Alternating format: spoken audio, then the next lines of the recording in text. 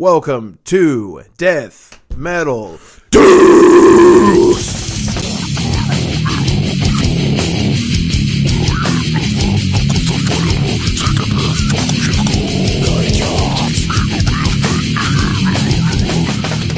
This week we're bringing you the Hi-Fi Murders, which is the gnarliest crime to ever take place in Ogden, Utah.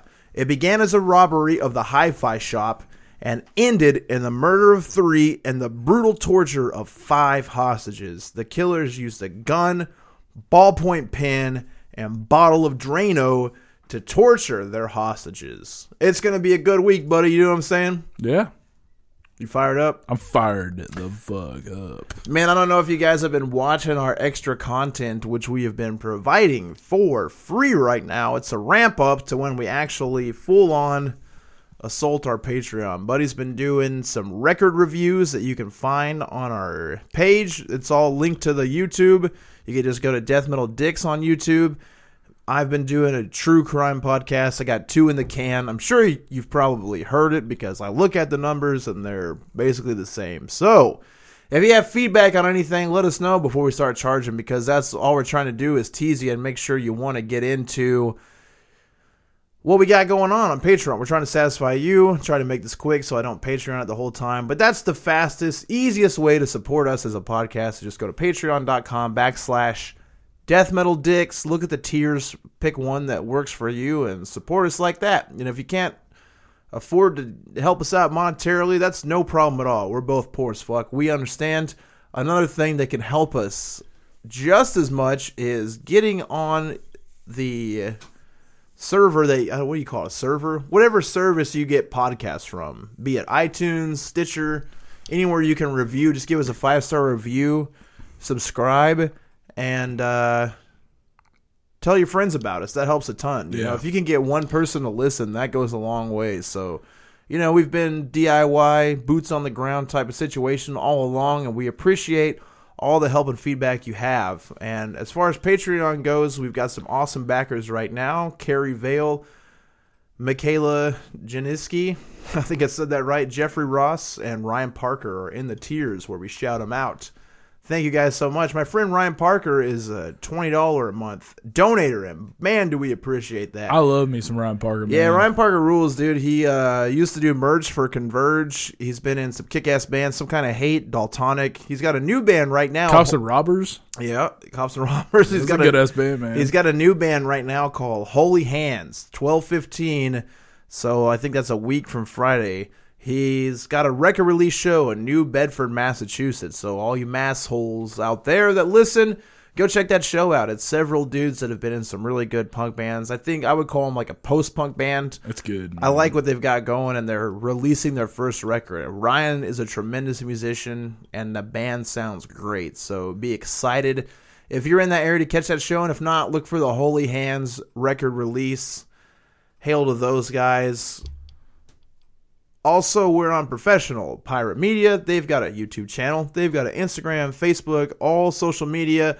Look them up. Mark, our producer, does a hilarious podcast called Epizootics of the Blowhole, where him and 1 to 3 other gentlemen sit around and discuss the topics du jour. I laugh at it. You laugh at it, buddy? Yeah, man. It's like Grey Poupon. Check that shit out. You said du jour. I just thought, man. Yeah, du jour, Dijon. Pardon it's all me. the same, right? But yeah, man, thank you guys so much. We're happy to be here. Again, we love talking about gross shit with our friends, and that's what we aim to do tonight. We will go to Ogden, Utah, April 22nd, 1974. Dale Pierre Shelby, William Andrews, Keith Roberts, and 3 other men took 2 vans to a hi-fi store on Washington Boulevard in Ogden, which is a suburb of Salt Lake City. Hi-Fi. The hi-fi store was an electronics store. Some variation of it is still actually open today in Roy, Utah. And I'm not sure if it was a chain back in the 70s, but there was at least one location that this took place at. The gang of 6 walked into the store just before closing and took it over by force. Force. Is it because of fucking Ryan Parker's from Boston? No, it's because of that fucking Big Shaq, man's not hot. He's like, take it by force. You never heard that shit? No. Yeah, you are truly out of tune. That's good, though, man. I wish I had never heard it before. It's always stuck in my head. Anyway, gang of 6 walked into the store just before closing took it over by force. The gang found 2 employees, Stanley Walker, 20 years old, and Michelle Ansley, age 18. Pierre and Andrews ordered both the store clerks into the basement, where they bound them both immediately. Meanwhile, the rest of the gang began robbing the store. In other words, taking the electronics, the cash, the Geetus, putting them in the van. I really hate to interrupt you. Go ahead. In the live chat on the YouTube feed, it says, Bobby Hens, demand everyone to subscribe so they can see Buddy's sexy body and maybe his nips. Man, shout out to Bobby Hens. He's a great follower. Talk to him on Facebook. Yeah. Funny dude. Let me tell you something. Don't man. take your shirt off. Let's just go through this because people that listen to the podcast cannot see YouTube, but you can subscribe to YouTube, so... You want me to take my shirt off then? Go ahead, as long as you're fucking quiet. In the midst of the robbery, 16-year-old Byron Courtney Nesbitt. Hold up. Bobby Courtney. Bobby Courtney. Yeah, I think no, dude. There's a lot of 3-name people. You know, Utah is as white as it gets. You know what I mean? Yeah. Like we live in Arkansas. We live in the South. Now it is certainly a, I would say, white majority here. Ooh, especially with shit like that. And there's been a lot of gross racism, but let me tell you something. As far as the population of being pure, gross Mormon whites, Utah's got to be number 1. Utah, Idaho, shit like that. That's where it's pure white, you know? And in the midst, anyway, a lot of 3 names. So Byron Courtney Nesbitt enters the store. It's Nesbitt. And it's with an A, dude, to thank Stanley Walker for letting him park at the store while he ran an errand next door. As soon as he walked in the fucking door, he was snatched up by Pierre and put in the basement. Orrin Walker, so now they've got the 2 store employees, and they got a hold of Byron Nesbitt. And then Orrin Walker, is Nesbitt, who's Stanley's 43-year-old dad, gets worried his son hasn't come back. And, you know, this is before cell phones, so he can't just call him up and be like, hey, son, where you at? He just tries to call the store, can't get a hold of anybody, gets worried, and then he goes down to the hi-fi store to see what the fuck's going on. Enters the store to investigate and immediately ends up being accosted and put directly into the basement. Thanks, Dad. Thanks. Have we ever given a backstory on the thanks, Dad? I don't know, but we should, just because it is, even if they've already heard before, it's a good story. Yeah, I can't remember. We do say thanks, Dad, a lot. Yeah. One time, me and Buddy were on a plane flying back, and the whole flight... We were flying back from Las Vegas, dude. Vegas? It was like a 4 or 5 hour flight. I'll never forget that moment. It was like a 4 or 5 hour flight, and you see the son and dad. They've been fucking horse playing. Well, it's a threesome, man. It's a mom, and then the son sitting in the middle, and dad sitting on the, yeah, in the right. aisle seat. So they got the whole row, the whole family row, which is a hard get. Was it Southwest? No, it was American, dude. American, so it was like pre-purchased tickets, so they planned on that shit. So they're all 3 sitting next to each other. The son's in the middle. He's goofing off, horsing around with dad. But it's not your regular horse. But first of all, he's like 17, I would say. Yeah. Maybe 20. You know, hard to tell. And they're goofing off. They're fiddling around with each other. And they start they don't start the whole flight. They're kind of kissing each other too. Yeah, like smooches. Yeah, dude. And the dad's like rubbing his ear, like holding it between 2 fingers and rubbing it around. But here's the thing, man. Here's when I knew there was enough of this shit. Is when the mom was weirded the fuck out and she was just like straight up like looking back to see if anybody else was seeing. And then also whenever the son kissed the neck of the dad and they straight up fucking made out. Yeah. No, they Buddy's not exaggerating. I witnessed this shit with my own eyes. I stood up and I looked straight ahead and I see this father and son lock fucking lips. It was like a Saturday Night Live kiss where they like rub lips together, and then as soon as I see them start slipping tongue, I swear to God, slipping tongue back and forth, Buddy just goes, Thanks, Dad, for making me a fucking fag. And I'm telling you, the whole plane stopped what they were doing and looked right at them, and they're kissed. And dude, the mom fucking covers her face, falls into the seat, and pulls her shirt up over her face because she's been watching her husband and offspring fuck for the entire flight home from Las Vegas. It was absolutely incredible. But when we reference thanks, Dad, that's why. But, you know, here's the thing, man. We don't care if y'all are gay or not. But if you're gay because your dad boned you, that's a problem. There's a problem. You got to go see a therapist. We don't care if you're gay. Get fingered by dudes. Get fucking boned why by are dudes. you giving this dissertation right now? Because, man, people get offended. We live in the... Offended by what? The F word. Fag? Yeah. Yeah. But it was a father and son making out. That's, you know, sometimes you got a bottle of wine that's been aging in your basement for 25 years. You got a nice 1999 Chambly. You know what I'm saying? Yeah. And is that what makes people fuck kids? No. Shut the fuck up for a minute, man. Goddamn. Company comes over to your house, you know? To fuck your kid?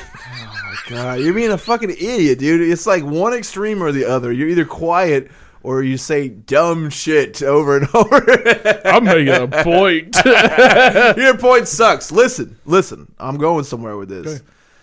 You got a aged bottle of wine, pure to perfection, and the perfect time to break it out. You got some old friends you haven't seen in a while. They come over, and you want to show them a good time. You break that old wine out. Now, sometimes saying the word fag at the right time and place, you know, once every 30 years presents itself, and when you crack that boy open, it really tickles the palate. You know what I mean? And if you see a son and father make out with each other, I think it's okay to drop the F word on them. You know what I mean? Yeah. I do know what you mean, man. I fucking know what you mean, brother. All right.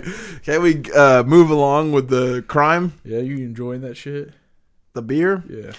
Yeah, man. It's not a fancy one, but it's decent, man. No, that's fine. It takes you to the next fucking level, which is what we need every time. Yeah, no, barley wines are dope, but that really is the thing to drink, dude, because you're not, I mean, if you're drinking beer, it's not over-carbonated, you know what I'm saying? Yeah. And it's got a lot of malt to it, and I'm really fucking my diet up. Whatever. Fuck diets. All right. The thing is it flows cohesively, so I gotta just roll through it. All right, so in the midst of the robbery, all right, we got that. Byron Courtney Naisbitt, he enters a store. They've kidnapped him. So now we've got the 2 employees that work there, and then we got Byron. So we got 3 people. Gee, I'm burping like heavy. And we got Pierre, who has put them all in the basement. Now, Orrin Walker, dude, see, I backtracked. I'm fucking this episode up already, buddy. You think we'll be all right? Yeah. Okay. So we're saying Orrin Walker, which is Stanley, one of the store clerks, 43-year-old dad. He's worried his son hasn't come back. There's no cell phones. He's called the store. He goes down to the hi-fi store to see what the fuck's going on. And, of course, he opens the door, and Pierre snatches him up and throws him in the basement as well. Fun. Lots of fun. You can't get a hold of somebody. That's that old school shit, man. I mean, did your parents ever show up somewhere looking to whoop your ass because they couldn't just call you on a cell phone? Yeah. Yeah, they have. And then, you know. A girl's house, but I wasn't fucking. Yeah, of course you weren't. You didn't fuck till you were like 24. 21. Oh, whatever. 21, I wasn't fucking nobody. I had a stinky ass cheese dick. I didn't know how to wash my body. Yeah, dude, you smelled and you fucking looked like, you looked like Reba McEntire ate Rosie O'Donnell. Yeah, I just blown away. I had like fish eyes and shit. Yeah. And in a wild turn of events that lends to the absurd, another parent, Carol Peterson Naisbitt, came looking for her tithead son who was kidnapped. That's the dude who he just walked in the store to be like, hey, thanks for letting me park there. That's a great lesson in being nice. Don't do that shit. Be a fucking asshole. If you want to park in a parking lot, just park your stupid fucking car there and go on about your business, white Utah. No one would do that anywhere else in the world but some weird Mormon place where you have to ask permission to use a fucking parking lot. God. Yeah, you get murdered for shit like that. Food there is real terrible, I bet. Oh, yeah. So now there's Crown Burger in Is it good? Utah. Yeah, dude, it's a burger. And then they put like a Reuben on top of the burger. Whoa, that is good. Yeah. I mean, never had it. No, it's incredible, dude. It's just like a Let's go there burger tonight. with corned beef and fucking Thousand Island on that, and sauerkraut on that motherfucker. Fuck. It's incredible. So there's now 5 hostages rather than the 2 to 3 that the crew assumed would be there.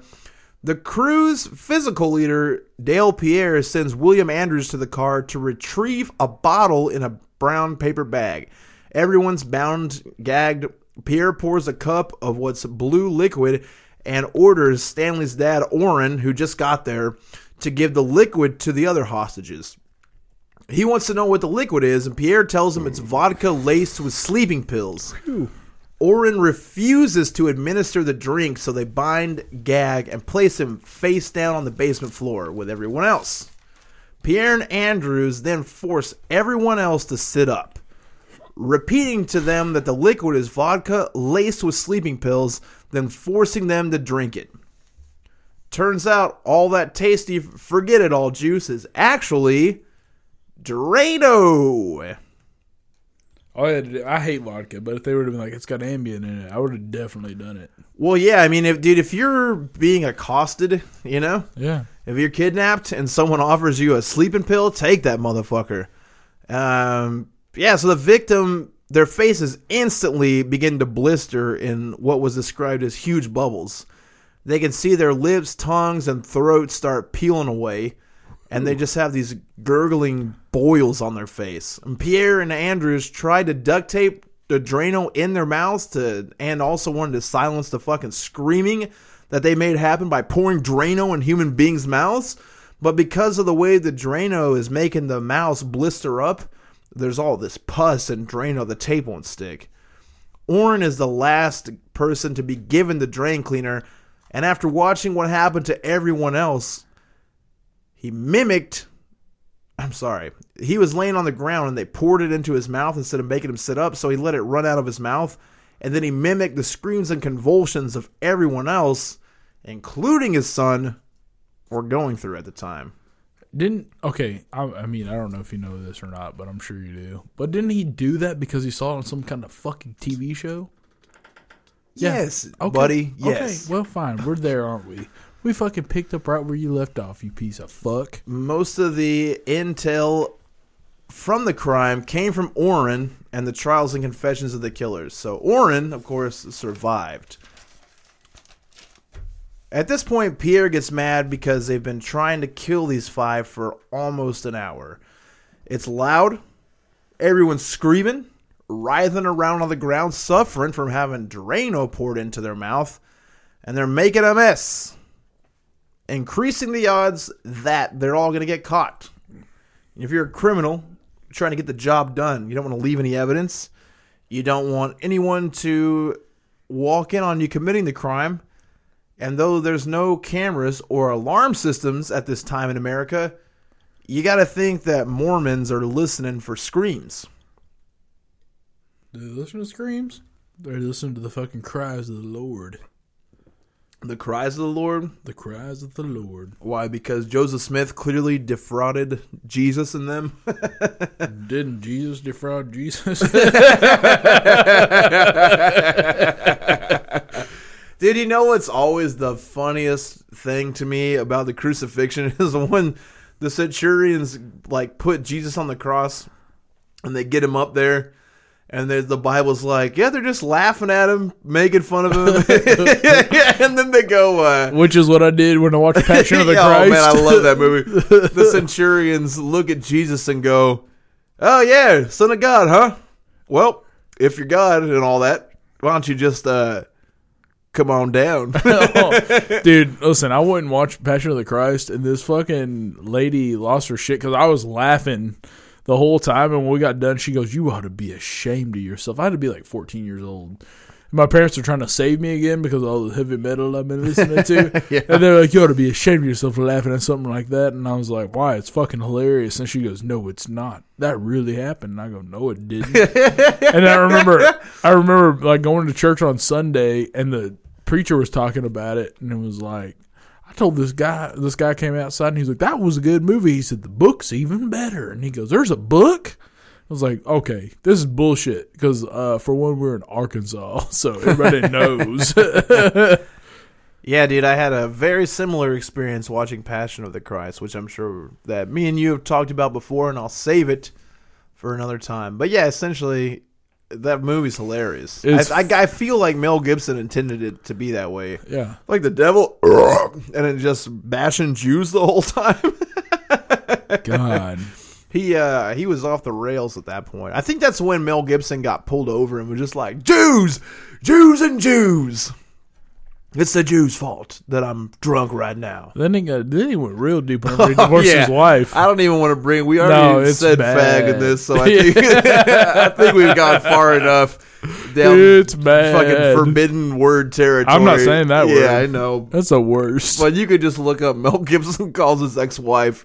If you haven't seen it, and he's talking... He did call a lady sugar tits. Yeah. Yeah, dude. He's fucking hilarious, man. I mean, that's just the type of money I want. And no one's come out and said that Mel Gibson has sexually abused anyone. You know what I'm saying? Yeah, he just verbally did it. Compared to the church, he's good. But, man, I'm telling you right now, if I could just wild out like that, and people would be so mad about it, but I would just still be rich. Like, nothing you could do. Like, oh, man, he's not got shit going on. He's just out here making Apocalyptica and shit-ass movies like that. His career's certainly taken a dump, but he's got an unimaginable amount of funds. That's all I'm trying to do, son. Is just get that money where I can say what I like. No, but suck. Man, drinking rules. All right, so again, Pierre is pissed off because the shit's taking forever. You know, it's just 2 dudes on the inside and then 4 dudes on the outside. They're all loading up. Meanwhile, these guys are doing the hard work. Pierre decides to get the show on the road and shoot Carol and Courtney Naisbitt in the backs of their heads. Carol instantly dies, and Courtney is still alive. Pierre then fires a shot at Orrin Walker and misses. Great work, friend. Then he turns the gun on Orrin's son Stanley, shoots him in the head, killing him, fires at Orrin again, this time grazing him in the back of the head, thinking that he killed him. Now this is the part of the show where I'm looking out for you, and if you're bothered by rape, stop. Skip ahead about 5 minutes. Yeah, if you get hot, continue. Oh my God! I'm kidding. Great work, buddy. I'm kidding. Sure, yeah, yeah. We'll just take that back. Oh man, just give me 3 beers and Buddy's talking about rape. I'm not talking about rape. Right. Well, I'm talking about You're rape. talking about it. I just said, hey. Right, that's a fair warning. Skedaddle, unless you want to hear about it. Come Only back serial killers like this shit. Skip ahead 5, and that's not true. Bum, bum, bum.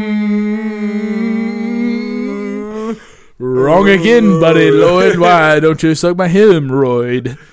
Pierre then took Ansley to the far corner of the basement. Using the gun, he forces her to remove her clothes and repeatedly, brutally raped her after telling Andrews to clear out for about 30 minutes. After Pierre finished, he drug Ansley, who was still naked, across the floor where the other hostages now were and shot her execution style in the back of the head. God. Fucked up, man. After hearing the gunshot, Anderson comes back downstairs, and Orrin would actually go on to testify that Ansley's last words were, "I'm too young to die." Didn't he watch her pee? Yeah, oh yeah, he watched her pee. Yeah, he let her go to the bathroom. She probably had and hot diarrhea and then peed, man. Yeah, because that's what I would do. Went through both channels. Did he really? Butt and poon? Yeah. Yes. Fuck, that's not funny at all. That's not funny at all. This Andrews came back in and he noticed that Oren is still alive. So Pierre mounts him, wraps a wire around his throat, and tries to strangle him. I gotta assume that they're out of bullets because he would just shoot him, right? He's already shot everyone else. He's not worried about the noise.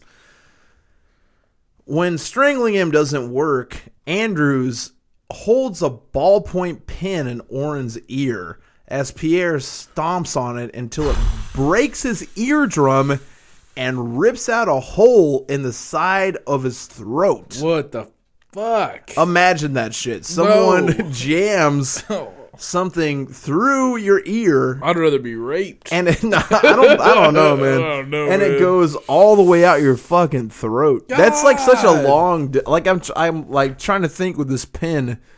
I mean, I could see it. I guess like once you breach, you know, you got your like ear canal to your nasal cavities. Shit. And you got all the sinuses. So I guess it just goes through and then shoop right out the old throat, making a hole there. And they think he's dead, so Andrews and Pierre then finish loading the loot into their van and depart. Keith Roberts has actually been waiting outside the whole time, supposedly with 3 other dudes. The bodies were found about 3 hours after they left the scene. Oren's wife and other son had gone looking for Oren and his other son. After hearing Oren struggle to get free in the basement, his son kicked the door in while his wife called 911. So police showed up. They tried to get everyone help. Basically, everybody was dead. Everybody. Except for Oren and, what's his fucking name? I'll get to it. It didn't take police long at all to crack the case. Just a few hours after news of the crime broke, an anonymous Air Force employee called Ogden Police and told them Andrews had confided to him months earlier, saying, "One of these days, I'm going to rob that hi-fi shop, and if anyone gets in my way, I'm going to kill him." Ugh. What? So you're going to rob the hi-fi shop? I guess that's the most like money-making ass place. Hi-fi is a money-making ass place in the 70s. Yeah, you know, I don't know what I mean, besides robbing banks, but technology was just at that point where TVs were, you know, $500 for a color TV. Well, here's the thing, man. It's like rock and roll does influence you to do shit. Like, they were like, "Bad Company," and they're like, "Damn, this sounds awesome. Let's rob a hi-fi." Or fucking James Brown. Good God! Damn it, man. You ain't wrong. Take what you want! If I say no, do it anyway. Oh! Crap. Just hours after that tip was reported, 2 teenagers were dumpster diving near Hill Air Force Base, which is where Pierre and Andrews were stationed. They called police because they had found the victims' wallets and purses, immediately recognizing the victims by their driver's license pictures in correlation with what had been on the news. I usually take a shit on cops because I hate them. But in this instance, a pretty solid detective responded to the scene. A crowd had already gathered, and he believed that the killer was probably there in that crowd. So he decided to put on a show for the airmen that were there. He loudly described each piece of evidence and gave details about each victim's life as he used tongs to remove evidence from the dumpster. Which I imagine, you know, as he pulled out each wallet, he was like, "This man was a great individual. He came inside of his wife only to procreate. He wore the magic underwear. He believed that Joseph Smith was, in fact, a prophet of our Lord and Savior, Jesus Christ." Whoa. And sure enough, Jesus came to America to visit the Native Americans and also the few white people that were already there and bring them to salvation by way of a goat, a tablet, and a magic stone. I like to come. Yeah, who doesn't? Who doesn't? Bobby Hins, who demanded that I showed my fucking nips. I want him to send me a selfie of his tits. All right, let's get a tit pic. I need a tit pic. Oh, yeah, go ahead and check your head and non-responsive. You go ahead and do that.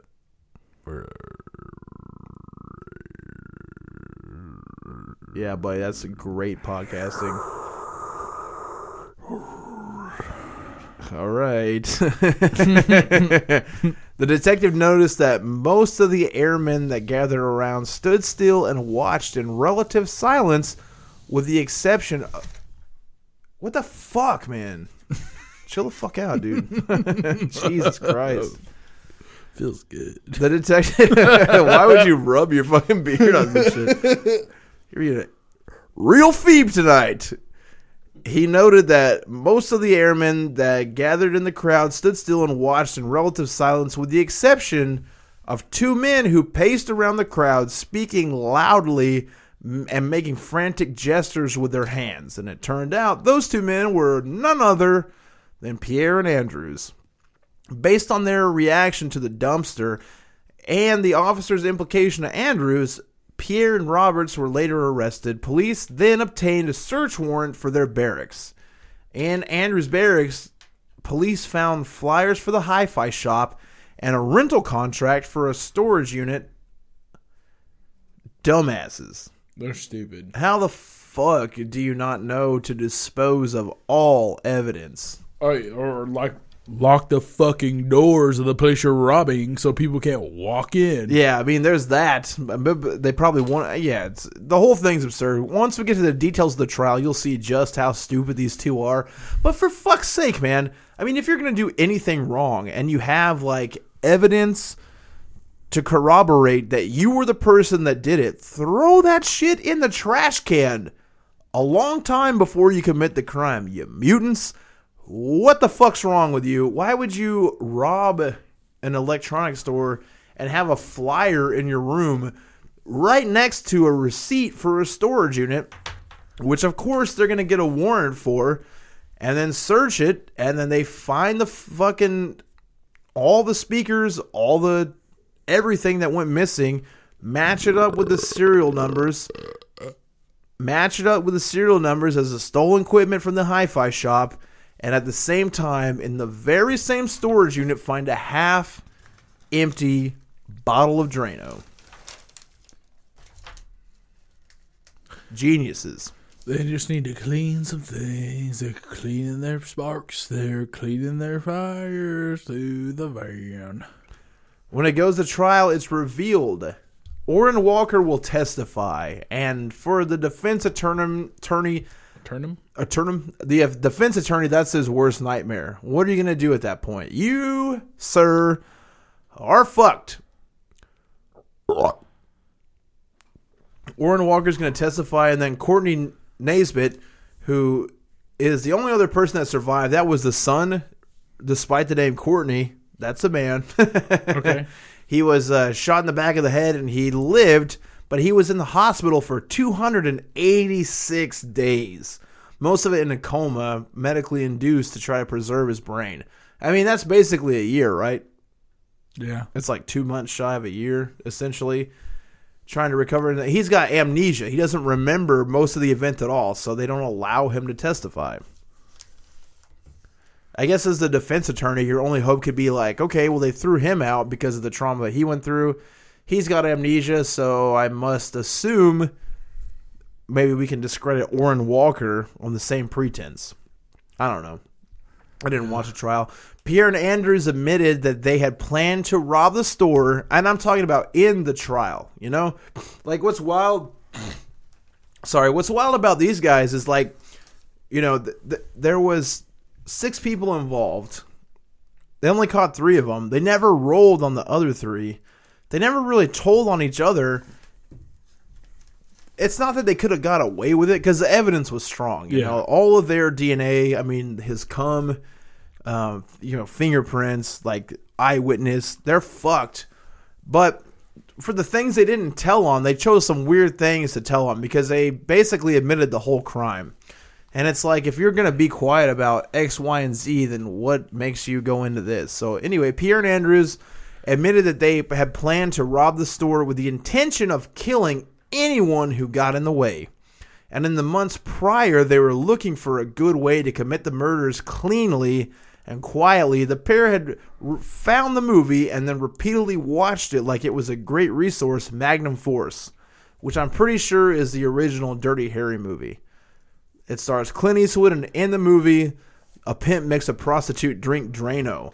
As soon as she sips it, she falls over dead. And so these fucking Phoebes expected the exact same reaction of pouring a highly caustic liquid into human flesh would have the same reaction and not bubbling boils of pus and gore coming out of their face. You're a full-on fucking retard. Oh, if yeah. You fucking They're watch a movie. Shit. You got Dirty Harried.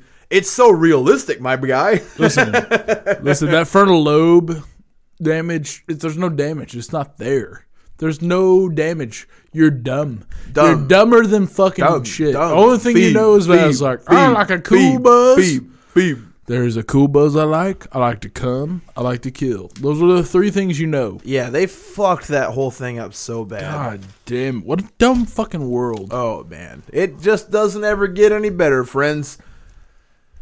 The Yes, official... Yeah, you're right. I know. I understand. I'm positive. I'm just talking about these guys are morons, my friend. They're stupid as shit. The official police report stated that 6 black men driving 2 vans committed the robbery. Roberts and another man and the other men remained with the cars, and the 2 others loaded the vans while Pierre and Andrews tortured and killed the victims. There was only ever enough evidence to connect the 3 to the crime.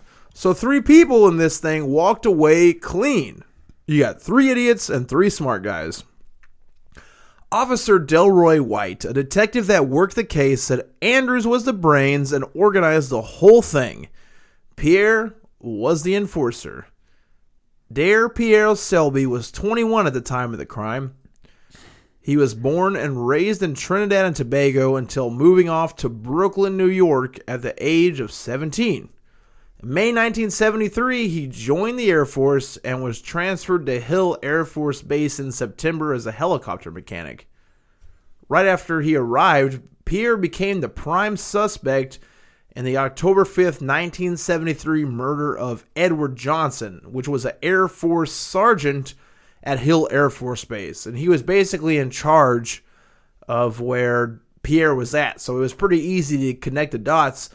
But the military police lacked the evidence to file charges. It never happened. Here's the thing, too, man. With Mormonism in Utah, there was a very unlikely chance that you would be black and you would be a priest. So if there's 6 black men and the satanic fucking number is 666 pickup sticks, and you're black, they probably just hated black people. They probably hated them, which was... Well, that's a good thing to talk about with Utah. They,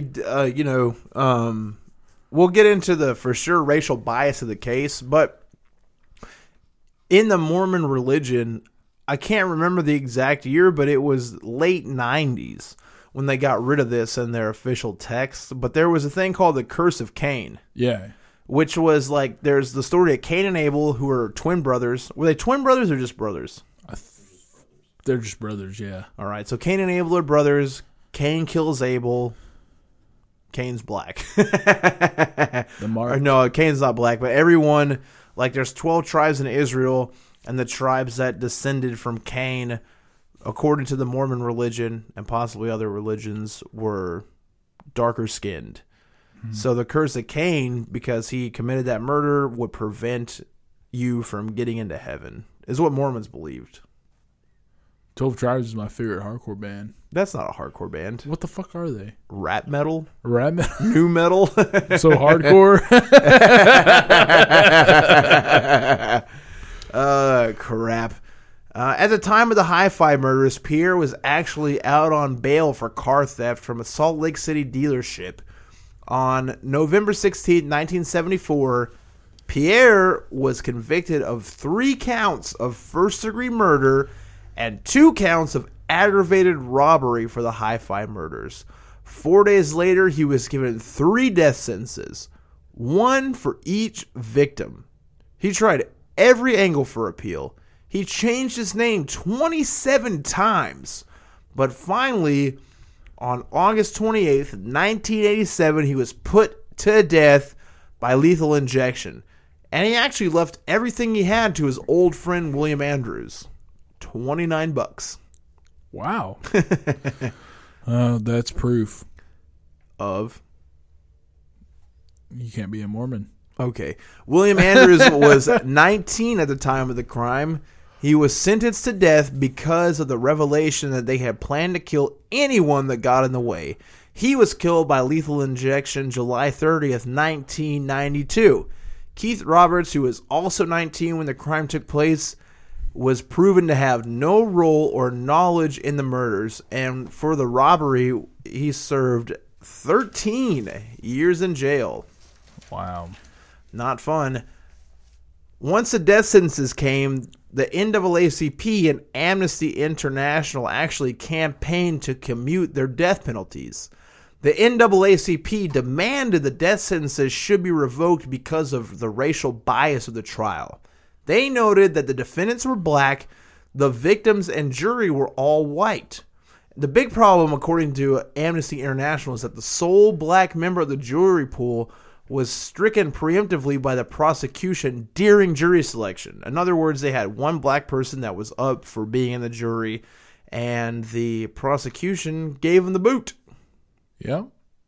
Because they probably figured that they might have sympathy. So, Amnesty used that to go against him. Now, what the fuck? That's crazy to me, man. yeah, because of the crimes that took place and them admitting to it, you know, but they're in a way they're right. Byron, after he, we already said that he was put to death. Like 3 years after he was put to death, Amnesty International actually won their case against the United States that he was not given, not Pierre, but Andrews was not given a fair trial. Yeah. Because of racial bias. But at the same time, I mean, because I guess it could have been up in the air that he maybe shouldn't have gotten the death penalty. But maybe life. I don't, man. I'm not a death penalty person myself. I'm not either. But in the state of Utah, first of all, personally, I would way rather die than spend a ton of time in prison. Yeah. No, for sure. I mean, what if you got life in prison versus the death penalty? Which are you taking? Listen, if I got life in prison, sorry, prison guards, I'm taking as many of you as I can. That reminds me, everyone, including you got to watch the movie Brawl in Cell Block 99. It's the hardest movie I've ever seen before. I want to watch it because I saw the preview to it and I was like, whoa. I haven't seen it yet. I want to watch it. It's hard. Man, goddamn. But yeah, dude, if between life in prison and execution, I would choose execution. I could not, if that's what your entire existence is going to be from here out, fuck that shit. Obviously, I would never end up in that position, but Jesus, man. Well, I don't know, dude. I just can't be in prison. You can't be in prison? We can't be in prison. I mean, man. I don't do anything. I don't do anything either, but it'd just be bad for everybody. And the whole thing is fucked, obviously. That's a type of crime that just affects a whole community. And then I watched a news clip about Byron Naisbitt's story, which he was the father and husband. His wife went down to try to find their son. His son was a good Samaritan that walked into that business to tell him, thanks for letting me park here. And he had to go to the hospital right after this shit had all happened. He had to walk to the basement of the hospital, which is where the morgue was, and identify his wife's body. And then his son wasn't in the morgue, so he walked around the hospital and found his son, who had had a mouthful and throat full of Drano, had been shot in the back of the fucking head. God. And sit by his son, who again was in the hospital for damn near 300 days. And the guy had a great outlook on life. He had been remarried. He had a little French bulldog with him. He was just basically like, you got to just keep plugging on. There's nothing you can do about the past. You just got to keep moving forward and try to not think about it. And, of course, the news was there to exploit his not thinking about it and to dig up that sweet, sweet story for a payday. Fuck. Apparently, the criminals, especially Pierre, were hated in prison. Basically because they're black in Utah.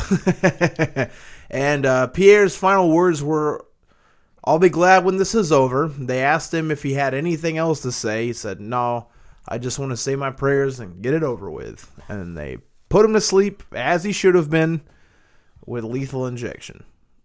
Wow. And that is the conclusion of the harrowing tale of the Hi-Fi murders. What a... Grisly. It's grisly, dude. Gruesome. Crazy. I guess now is a good time to remind you to follow us across all social media. We got Death Metal Dicks on Twitter that we don't use very much or basically at all. We got Death Metal Dicks on Facebook, Death Metal Dicks on Instagram, KRISTOFERM Pierce on Facebook, Buddy 1LOYD on Facebook, Professional Pirate Media, Instagram Smells Like Teen Chris, Lord have mercy. 666. 666, yeah, pick up sticks. What we do here at Death Metal Dicks is take grisly, horrible, terrifying, life-altering true crimes that we find interesting, and we try to figure out the roots of some of our favorite death metal songs by way of comparing them to crimes that have happened before. This week, we chose Dying Fetus, Blunt Force Trouble. This, hands down, is the longest fucking lyrics I've ever read. And this is my favorite part of the show, and I can assure you from what a fucking Phoebe's been the whole time. Buddy is wasted. I'm a hammer right now. Okay, you guys ready? All right. Go. We exist to destroy. Fuck you all. Fuck you all. The prophecy unfolding. We have no time to wait. The world is dead and rotting. A lifeless tomb remains. We have no compassion. Hate runs through our veins. Faceless and abandoned, we cannot be saved. Rise above the waste. A reformed spreads across this earth. All consuming, no return. We are the resurrected, strong. With hate, we kill the ones that keep us down. With the body we embrace, what pleasure gives you? No God wants us. Penetrate so deep inside your twisted flesh. Weak, the worthless, terrified. How you tremble at the... Fuck. Terrified how you tremble, man, you got pretty far, dude. At the sight of me. You cannot know what I fucking laugh and watching you bleed. No expression, no compassion. Born to kill. My instinct is you're in. Hell awaits. Feel your life slip away. Start to pray. No one hears. No one cares. No one lives. Watch and wait. The embodiment of hate burns inside. No one is left alive. Revenge. Karma kills revenge. Cause effect. Revenge. Life to death. One by one, they all will fall. When I get the fucks, I'll crucify them all. Take the best motherfucker they got. Kick him in the face and hang him out to rot. Hell yeah, this is long. I gotta piss. I want you to die, and no motherfucker should have to question why. Your life's no worth fuck. No worth fuck. Is this song just like a call to fight somebody in high school? Pretty much. Y'all talking shit? Time to get to it. It was fucking Mankind talking. Just grab another bitch and bust another nut. Hell yeah. Why can't you fucking go and die? Your life's worth less than my shit. God can't help you, pretentious fuck. Pools of red at my feet. Flesh with flesh. Meat on meat. No fucker in this world I call my friend. The bitches and sluts are fucking dead. Another fucker's talking shit again. A bullet in the head. That was the chorus. Is what he gets. Fuck you all, eat my shit. I remain throughout time. Pure with hate, I cross all lines. They can't remember, I won't forget. The fallen and forgotten. Forever laid to rest. You won't be the last fucking one to challenge my hate. Your weakness is just what I need. to terminate, kill, and fucking rape. Fuckers hit the dust. When they fuck with us, kill, fuck, maim, tear, fuck you all, I don't care. Dude, Dying Fetus lyrics are hilarious. Especially the early on shit. No, man. dude, it's still the same. It's just all about fucking raping and fighting. Like, those guys have never been in a fight before.